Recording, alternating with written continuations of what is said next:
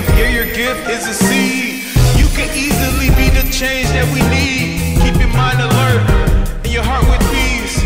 Be the change that we want to see. Yeah, go and share your gift. Yeah, your gift is a seed. You can easily be the change that we need. Keep your mind alert and fill your heart with peace. Be the change that we want to see. Yeah.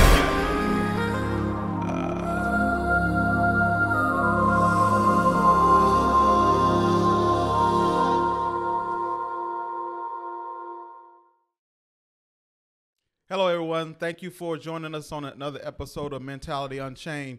I am Kevin Thomas, your host, the therapist, and I have a special show today. One of the things that I'm big on is advocacy. And this young lady I've been knowing for a long time. She's actually in the work of advocacy. So without further ado, I'm going to welcome Ann Bruce. Ann, thank you for showing up for us today. Thank you for inviting me. Pleasure to be here. I appreciate you coming through because you and I go way back for like kids. Yes. I was a kid and you was older, and I appreciate, you've always helped me. You've always helped me in every aspect when it comes to career and when it comes to just being who I am. So I appreciate that. And I wanted people to see and know who you are. I wanted people to know what type of work you're doing, how you're helping people, how you're advocating for people. And I just, my hat's off to you for all the good work that you're doing. Thank you. Thank you. Okay, so let's get into it because I just want to just chat with you. Okay. I don't want to make this hard and I don't want to make this uncomfortable. So you recently posted something on my Facebook page, and I was like blown away by it because of the content, one, and because I've been knowing you and I didn't know you dealt with this kind of stuff.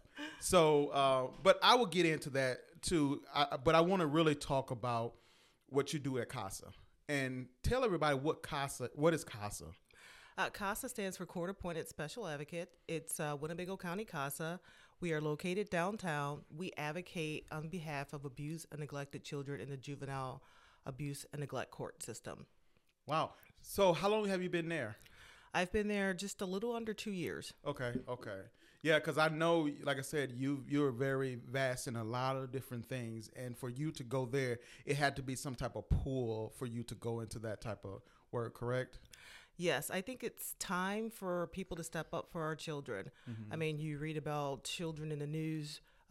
They're going to jail sooner. They are not learning what they need to learn in school. Mm-hmm. They're just not advancing. Like when we were younger, we had people to look out for us. Right. And so when I saw the posting, I said, you know what? I'm going to apply for that job because I'm familiar with that organization. I know that they advocate for children, and I want to help children. So was this something that you've always wanted to do, or just something recently? It was, I'm going to say that it has to be a calling because I worked in education, as you know. Yeah. And a lot of the students that I was getting in college, they had come from abuse and neglectful backgrounds. Mm-hmm, and in order for me to teach them content, I had to deal with their emotional issues first. Ooh. And there's a couple times I had taken students out to eat because they were hungry. Mm-hmm. And they just had a lot of different issues. What's the age group for CASA? CASA, we represent children who are from birth to 18 years old, and sometimes just a little bit longer if there's certain circumstances, if they're maybe still in high school. Okay. So, like you're working with the youth. I work with all demographics when it comes to mental health. What are you seeing from a CASA standpoint and an advocacy standpoint with that age group when it comes to mental health? Well, since I don't work directly with the children, my role is to recruit volunteers to do that. Okay. So what I know from what I'm told from the volunteers who work with the children is that the children are there in the system due to no fault of their own. It's because their parents have done something or have not done something to cause them to be in the foster care system. Okay. So you're a recruiter. Yes. So what are the qualifications for being a volunteer? You have to be 21 years of age, high school diploma or GED, and just to have a general interest for children. We do conduct a background check. Okay. We have you come in after you complete your application. We do an interview with you. The interview is probably maybe an hour long. So we get to know you, and you get to know a little bit more about the organization and our expectations. Okay. So I'm glad you said you guys do a background, because, we have a lot of parents and just people in general will be questioning, any volunteer, but you had told us what the requirements were, so which is great. So then you, by being a recruiter, do you specifically recruit people of color, or do you it doesn't matter? What are you looking for? What I look for, I strike up a conversation with you and I tell you a little bit about the program. If you are interested, I tell you a little bit more. And I also hear about what your interests are, if you really have a genuine care or concern for children. Okay. And then I kind of take my cues from you. So you really do kind of feed off of just connecting with people. Right. So, if someone comes up there, they just don't feel right, you just like, okay, I don't think that's the right job for you. Right. Oh, that's good. Yes. That's good to know that it's just not a guideline or expectation that a person be qualified rather than the feel and relatability. So I like that. That's why the interview process is so important. And two people conduct your interview. If I've already spoken to you for some period of time, then I'm not a part of that interview process. The interview will be conducted by our trainer and our facilitator or one of our advocate supervisors. Okay. So when you become a CASA volunteer, you are assigned an advocate supervisor. The advocate supervisor, that person you can talk to, they're sort of your advisor as you go throughout the process with your case. Okay. And they help you prepare the report that you are required to prepare. And we teach you how to prepare the report. So you kind of go back and forth with the report. We want to make sure that it's removed from any biases, because we can't, it's not what you feel, it's what you observed. Gotcha. Yeah, so it has to be very factual, because the judge reads that report. And you can make your recommendations in that report. The judge does listen to the CASA advocate, because the CASA advocate is the most consistent person within that child's life, because you're developing that relationship. When you're in foster care system, you can go through several caseworkers, and you maybe go through several homes, but the CASA advocate is the constant person in that child's life. Wow.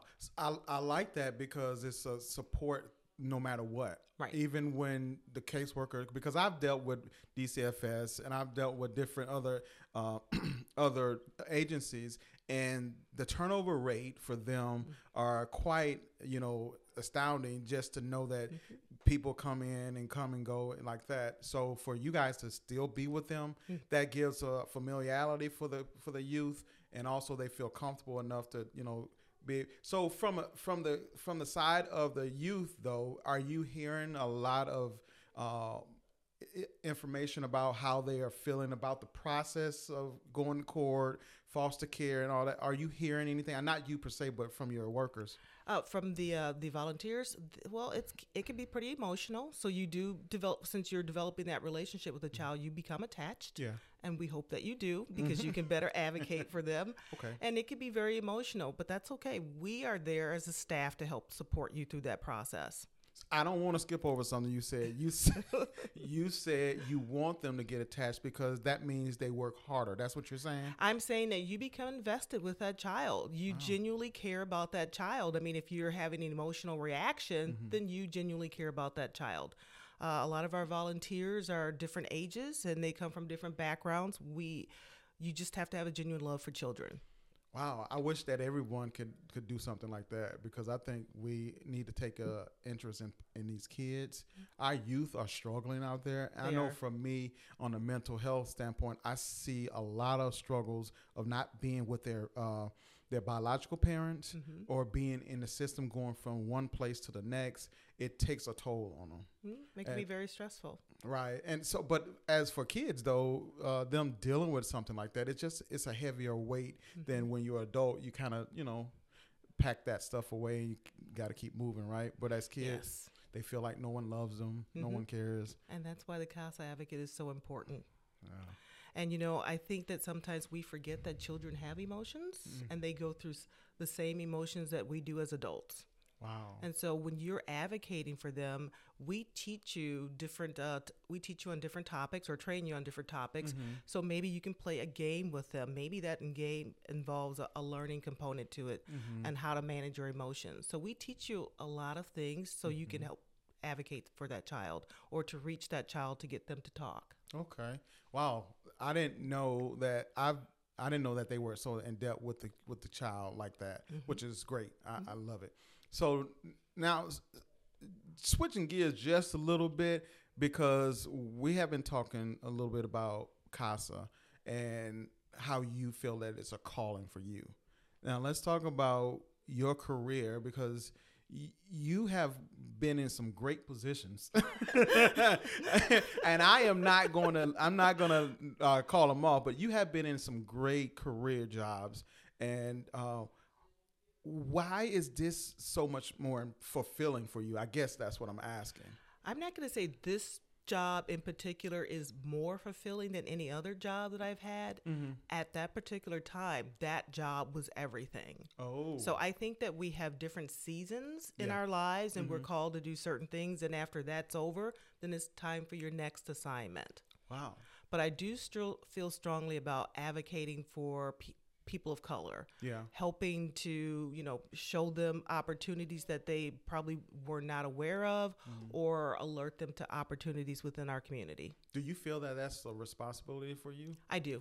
I do too. I do. I feel it very strongly. I have a sister, as you know, who lives in Maryland, and she keeps saying, you need to move. And I said, I don't feel that. I said, I believe right now this is where the Lord wants me, because good things are happening in Rockford, and we all can't leave. I totally agree with you on that. Coming back from the military, and I find myself back here, and I did initially when I came back, I was mad at myself. I was like, wow, why did you come back? Because you were moving forward, now you're moving backwards. But within the last couple of years, I really have been seeing the shift. And I've been more invested into the community now, and I'm getting involved more in the community because I do see that we can grow from this. And I liked what you said too, is because the people of color, they are creatures of habit, and we sometimes we don't want to educate ourselves because we get comfortable. And so I'm trying to ruffle the feathers a little bit so people can not feel so comfortable, but want to move forward if they can. So I will say this though. I've always known you as a hard worker, and you wrote something on my Facebook, and I have to read this verbatim because people ain't gonna believe what I say. But this is what you said. You says, growing up as a person of color, I was taught to suck it up, figure it out. I never saw my mother cry. I overachieved 4 degrees and set unrealistic expectations on myself and wore working myself to death as a badge of honor. I was taught that I had to do more to even be considered because of skin tone, and people of color don't help one another nor win situation. Why did you feel the need to speak on that on a platform such as that? And I was reluctant to do that because I don't like revealing aspects of myself, because I feel that once you tell people something, now it's out there and everybody knows. And I like to be undercover. I'm private like that too. Yes. I'm private like that too. I understand. But see, now you open up another can of worms, because you went on to say you didn't just stop there talking about overachieving in 4 degrees. You said, I'm so grateful to unlearn so many things that prevented me from seeking the help that I needed. I can remember being diagnosed multi-grief syndrome and anxiety. I experienced so much trauma in a short period of time. I was on autopilot. I sure was. And how I grew up is like I said, I never saw my mom cry, and I would just think, wow, my mother's she's Superwoman, right? The only people that I recall crying in my family were my 2 sisters. My sister Linda and I, we did not cry. Wow. We did not show. The only emotion that I think Linda and myself felt comfortable showing was anger. Okay. And righteousness. We're like, that's not right. I'm mad. Yeah, yeah. But my sister, Juanita, and today is her birthday, so happy birthday, big sister. She and my sister Penny, they would tears, rivers, and I would just be looking like, you can't be crying in public. Right. You can't do that. You got to be like Mom. Wow. But I also respected their ability to do that because I just felt if I were to show emotion, then people would take advantage of me. Ooh. And so I use it as a form to protect myself. Oh, you got a defense mechanism, yes. huh? I was like, I will not cry. Right. And my best friend Bridget, she and I have been best friends forever. She is my sister from a different mother. We've been best friends since 8th grade. Okay. She is my crier. She will cry for me. So if there's a funeral, Bridget's crying for me and feeling that emotion. She would just be rubbing my back and she would be crying, but really? I would not cry. Wow. I did not cry at any of my siblings' funeral or my mother's. She did that for me. I was like, I'm just going to stuff that emotion. I cannot let people see me cry because now they're going to take advantage of me. Okay. Yes. Do you still feel that way today? I don't, but it's still a challenge to overcome. Okay. Because people are like, oh, you're human. Okay. I get that. Yes. You're so businesslike. And I'm like, but that's my personality. It actually is a personality trait, being businesslike. But I'm very guarded, and it's hard to unlearn 54 years of being guarded. Wow. And yes. Yeah. That's a lot. I will say this though, Ann, is that it does take some time and effort. It does take time and effort. Do you cry in your alone time? Do you express yourself when you're alone? I have to make sure that I'm in the house by myself. Really? Yes. I mean, I won't, if Kaylee is at home, no. She has to be out of the house. I need to know when you're coming. And, I will probably take a vacation one day by myself and walk on the beach and cry.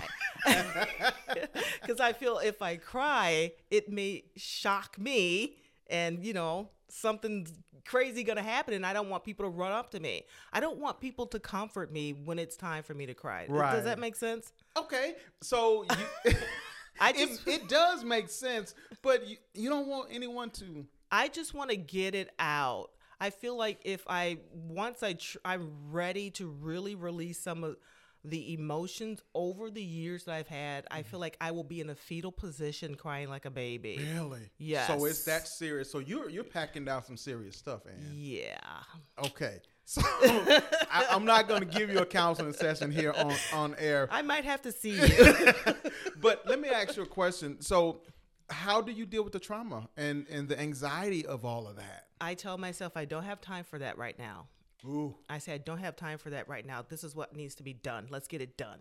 So now you got just hypothetically, you have this young lady come up to you and she's everything that you are. How do you speak to her? Because she needs to get that out. Well, how do you speak to her? I'm very gentle with people like that. I know how to give it. It's hard for me to receive it. Okay. Yeah. Okay. Because I feel like that person needs to be able to handle it. I don't want them to walk away and say, wow, what just happened? Yeah. I don't want to damage that person. That's why it needs to be a professional. So you deal with your own personal emotions that you don't disclose. You just protect it. I sure do. It's in a box. It's in a box. It's called past, present, and hopefully sometime. Does it ever help you? Does it fuel you right now to keep going? I mean, how does it affect you moving forward? Like, you got these things that you need to address. How does it affect you moving forward?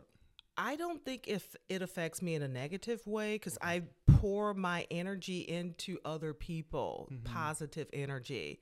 I will tell people, stop doing that. Stop sabotaging yourself. Stop saying negative things about yourself. Stop it now. Okay. Yeah. So I will tell you what to do.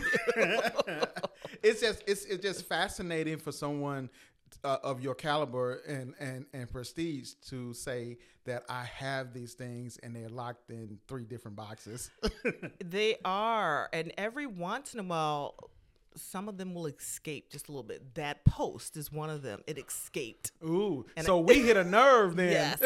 And you know, when I'm looking around and I observe things, I'll get upset. And I was like, why didn't that person help that person? You have it within your means to do it. Yeah. It's one thing to want to help and not be able to help. But if you can help someone, you should be doing it. Wow. I said, you have the resources for a reason, not to hoard them. And I don't hoard. If you come to my house, it's not, there's nothing hoarded.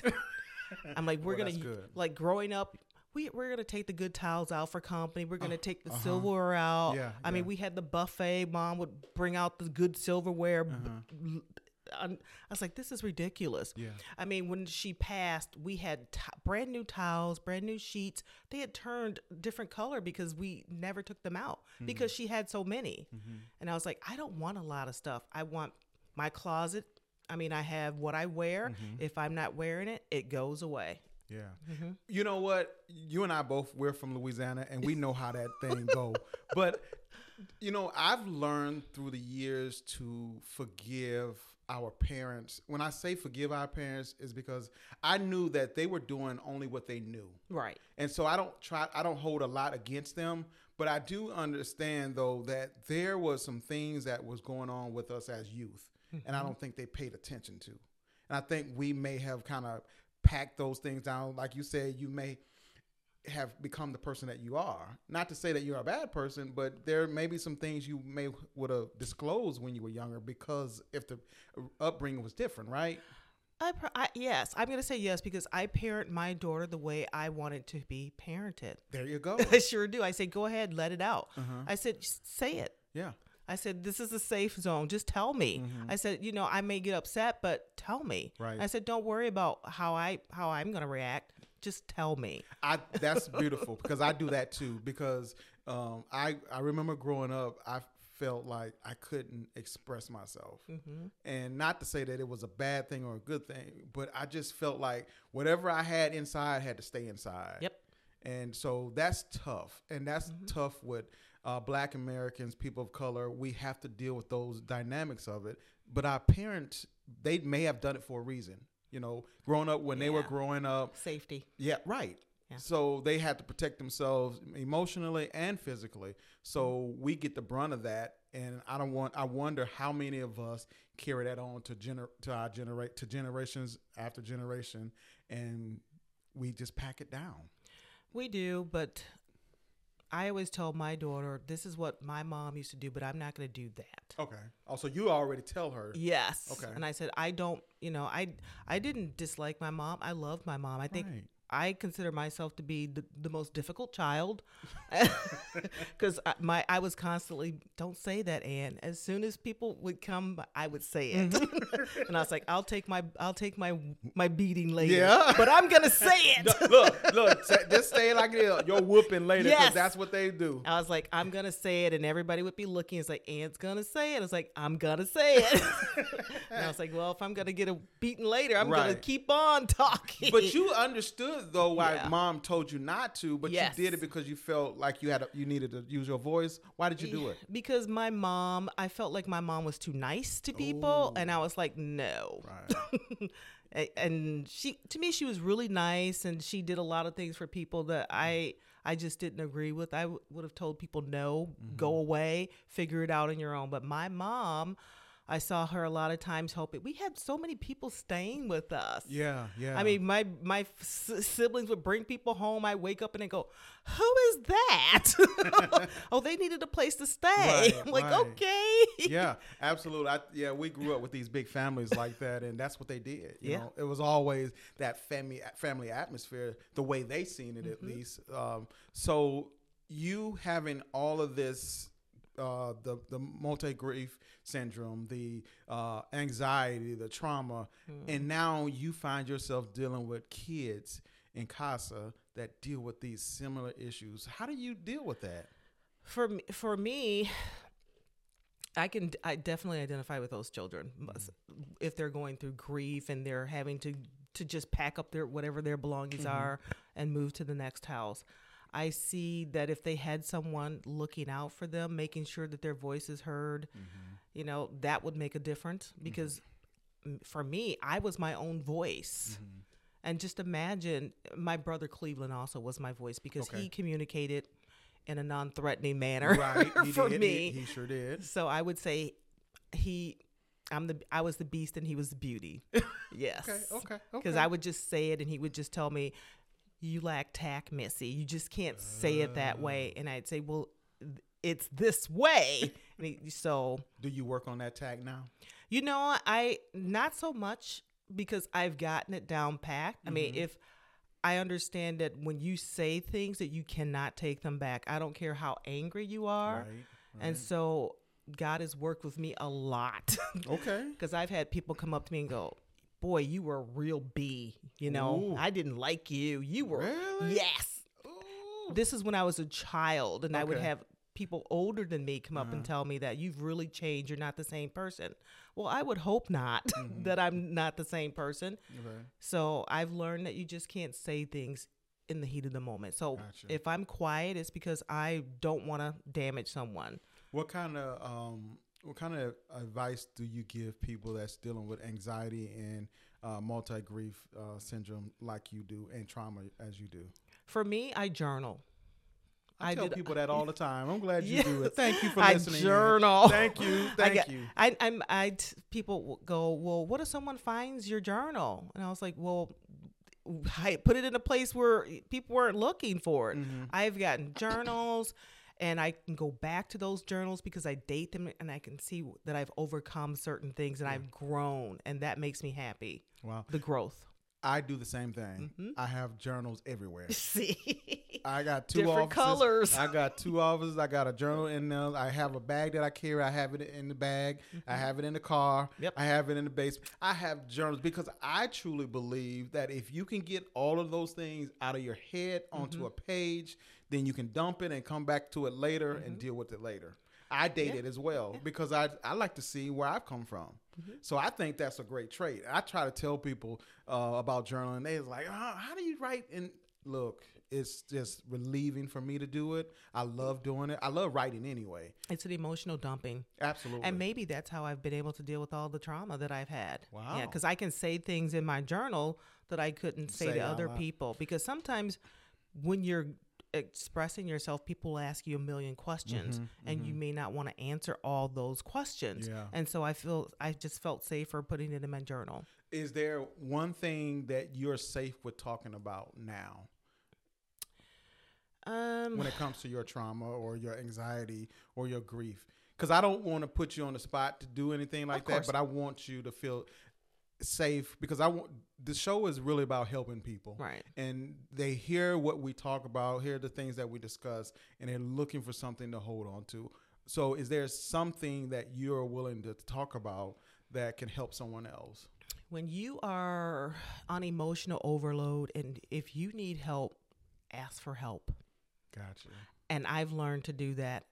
I would say things like, "I'm not in a good place to process that right now, and I don't want to talk about it right now." Yeah. So I had to learn how to tell people that, because if I didn't, I would become super defensive, and now I'm on the attack. Okay. And so I said, you know what? It's okay to tell people that I'm not in a good space to talk about that, or I don't feel comfortable sharing that with you. Yeah. I mean, I have people that I can talk to, but I don't tell them the same things. You got to know who to tell things to. You're absolutely right with that. I totally agree with you. One of the things that I always tell my clients, I don't care what they're dealing with, is that you have to have a good support system. No matter what illness you're dealing with, you need someone to support you through it all. Because there are some dark days. There are some times when you can't deal with yourself and more or less with people. So having a support system, someone that can just be there to either listen or just sit with you and then can tell you the truth. So I truly believe that those are important aspects of dealing with any type of mental illness, any type of stress related things, anxiety, anything. You have to have a good support system. So with that being said, how does CASA support what you do and what you believe in when it comes to people of color in your advocacy work? So we are aggressively looking to recruit people of color. Okay. I mean, that's why we are doing more social media ads.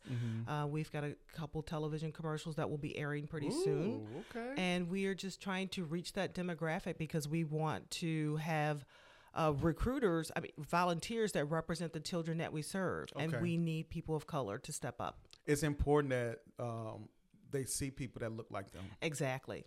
Because I hear all the time, well, you don't have any people of color, you don't have any Hispanics, you don't have any black people. Where are all the men? And that's any color. Yeah. Where are the men? Because little boys, we have lots of boys in our program, and those boys need men to step up and give them that male figure that they need. Because we talk about women. I guess this is the year for women. Oh, yeah. Because I hear women everything. But you know what? Just because it's the year or the month for women doesn't mean that men should take a step backwards. I agree. Step forward, grab that woman's hand and come forward and help.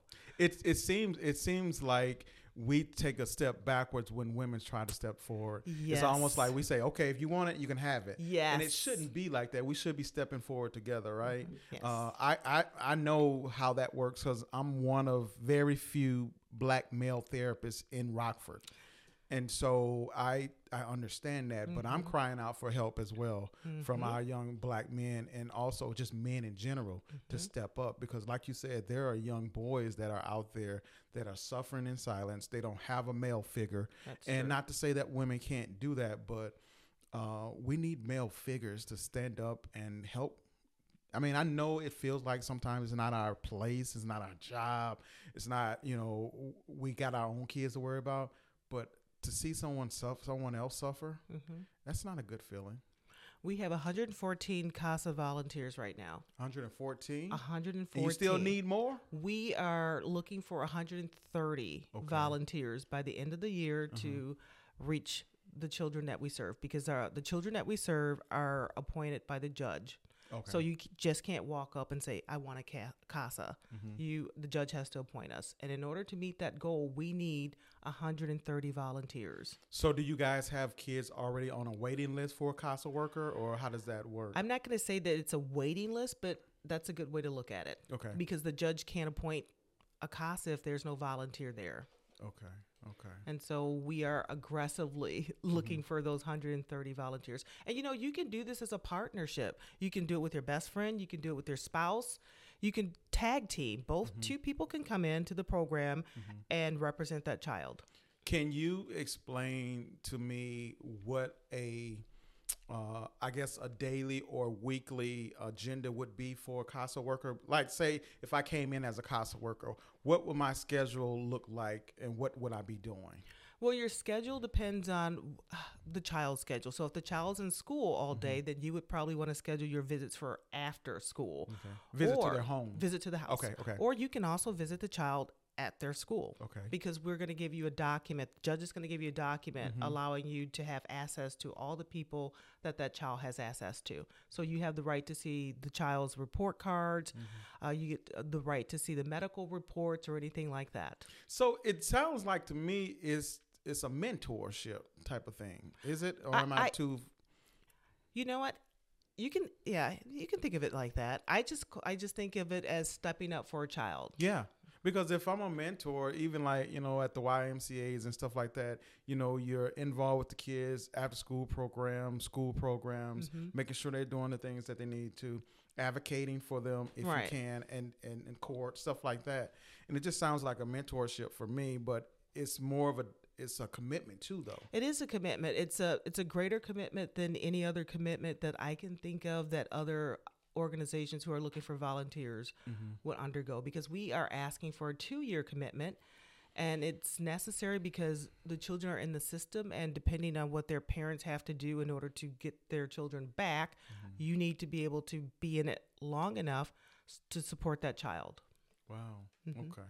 I will say that you've said this before, that it is volunteers, so they need to know what they're getting into before they decide to do that. But you volunteer once a month. That is your minimum requirement. Once a month, that's required. But some of our volunteers, they do more than once a month. I would imagine so. If you're going to do something like that. It's once a month, every month. And it's consistent. I don't think I can do anything once a month. I have to do give them a little bit more time. But because that's what I think, that's where it starts to pull on the heartstring of people. You can call them. Yeah, because if you care for people in general, and these are kids, you're gonna check in more than once a month. And so I think that's a good thing. But a minimum of one time a month, that's not getting it. And a lot of people tell me, I've had people tell me, well, I'll do it when I retire. Okay. Well, our children need your help now. So they need your help now. We have men and women who work a full-time job, and they're doing this. So if your case is up for court, you are required to come to court. And you're not in court every month. No court cases in court every month. So you arrange for your job to have your lunch hour changed, or you use some paid time off to come. I was going to say, I don't know not one court here in America that allow you to take a lunch break and come back. It takes so long when you're in court. We hopefully, with the need in Rockford, that organizations will start to implement programs that will allow you to do volunteerism as a benefit. Oh, okay. Like Phil Fastener. Yeah, the Phil Fastener organization, they have a program where their employees can volunteer on company time. Okay. Oh. Wouldn't that be great if every organization in Rockford would do that? Absolutely. I don't think they even think on that level, because when you help people and allow people to help other people, I mean, they want to work there. I want to be at a place like that. When I heard about that, I was like, are you kidding me? They pay people to volunteer? It's a win for both the organization and the employee, because you're giving back to the community. You're helping people within the community. And so the opportunity for the children to grow up and put back into the community in a positive way is greater. So I think it's a win for both. What's the name of this company again? Because I think a lot of people need to hear that name. It's called Phil Fastener. Phil Fastener. Okay, guys, y'all hear that? I think it's a wonderful organization. I was able to do a presentation for them. Good. So, Ann, what are you doing right now? Are you just traveling around, just doing media circuit? What are you doing right now for CASA? I usually have either breakfast or lunch with people. I do presentations. We have a program now called My CASA and My Church. Well, we will come to your church and we will set up our table and we will talk to people who are interested. Okay. One-on-one. So is CASA the name of the company you work for? It's called Winnebago County CASA. Okay. And CASA stands for Court Appointed Special Advocate. Okay. So Winnebago CASA. So you guys keep that in mind. Before we get out of here, I want to talk a little bit more about you personally. What's the next step for Ann? That's a good question. Right now, I have a personal mission, and my personal mission is to help as many people of color as I possibly can get to where they need to be, and to help inspire them to help other people of color to step up and step out of their comfort zones. Okay. Don't be afraid to advocate for a talented person of color. It takes nothing away from you. Okay. It absolutely enhances your life. It makes you feel better. Okay. And I say that because I've encountered a lot of people of color who are reluctant to speak up for someone that they know who was talented, because I don't know what their reasoning is, but I just feel that that's wrong. Really? If you know someone who would be great for a position, advocate for that person. It's not going to take anything away from you. I will say that you do that well. I get messengers and LinkedIn messages from you said, hey, check this position out. Check this position out. So you have done that. You speak, you walk what you speak, and I definitely can appreciate that. But if you had any advice moving forward for a young lady out there that's dealing with what you dealt with, and then also from a professional standpoint, what kind of advice would you give them? I would say to do the thing that you're afraid to do. And it's okay to do it afraid and to have a shaky voice as you do it. And I saw that quote come up on Ron Kluwer's page again, and it reminded me, speak up, or I know I'm going to get it wrong, but it said something like speak up or speak out, even if your voice shakes a little bit.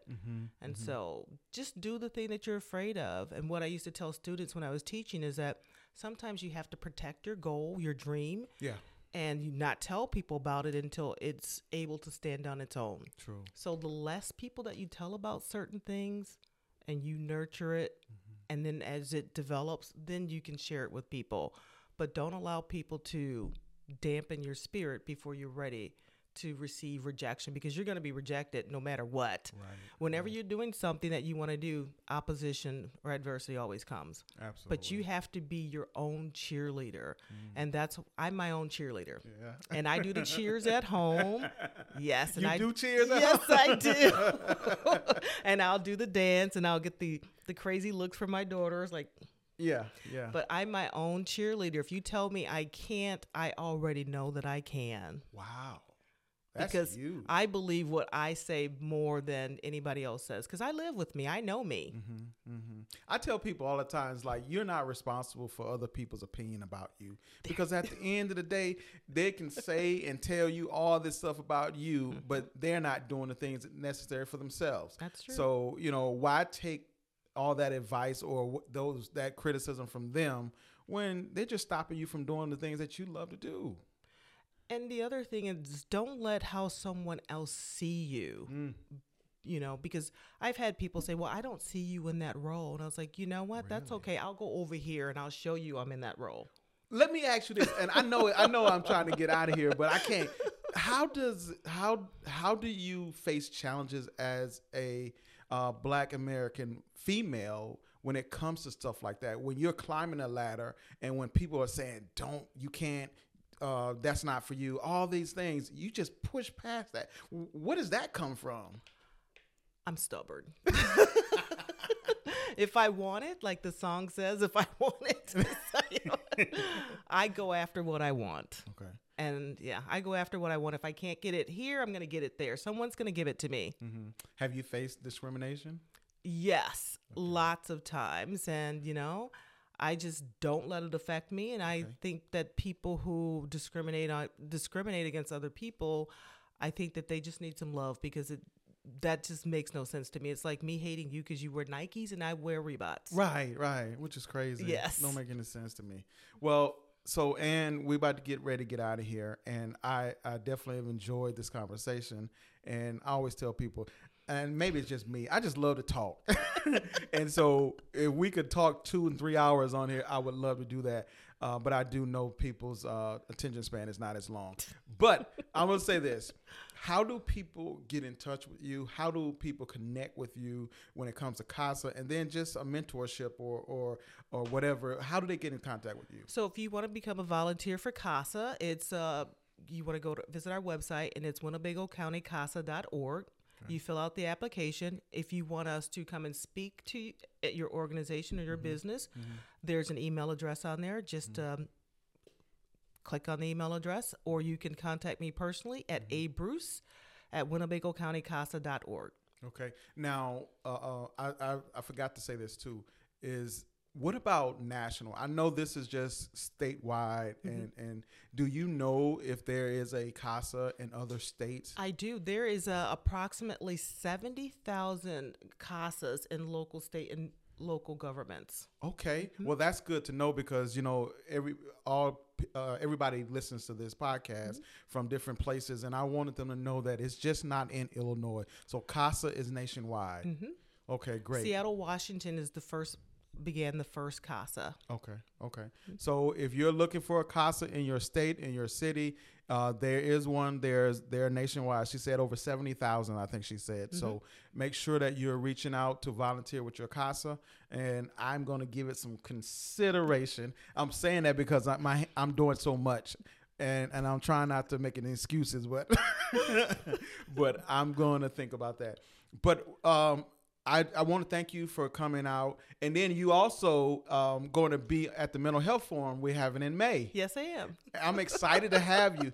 So Ann will be on the panel discussion in May for our Mental Health Forum at the Norloff Center in Rockford, Illinois, 118 North Main. We will be starting from 10 to 2 p.m. So make sure you come out, support us. Ann will be there along with other people that important people that will give great information about mental health resources, just like Ann gave us today about CASA. And so we're just really just trying to help people. We're collaborating together and trying to help people grow, be better human beings, and then to love one another. Because I think that if we all love one another, we can help each other. That's and true. We won't have all this poverty and all this stigma and stereotyping. Mm-hmm. We can get rid of all that stuff. Mm-hmm. So with that being said, like I always say, we all have the ability to change our situation only if we focus on what we can focus on. Make sure you guys hit me up, subscribe at YouTube, Instagram. I'm on TikTok now, so y'all make sure y'all support me on TikTok and make sure you listen to the podcast. Thank you again, Ann, for showing up. Thank you for having me. All right.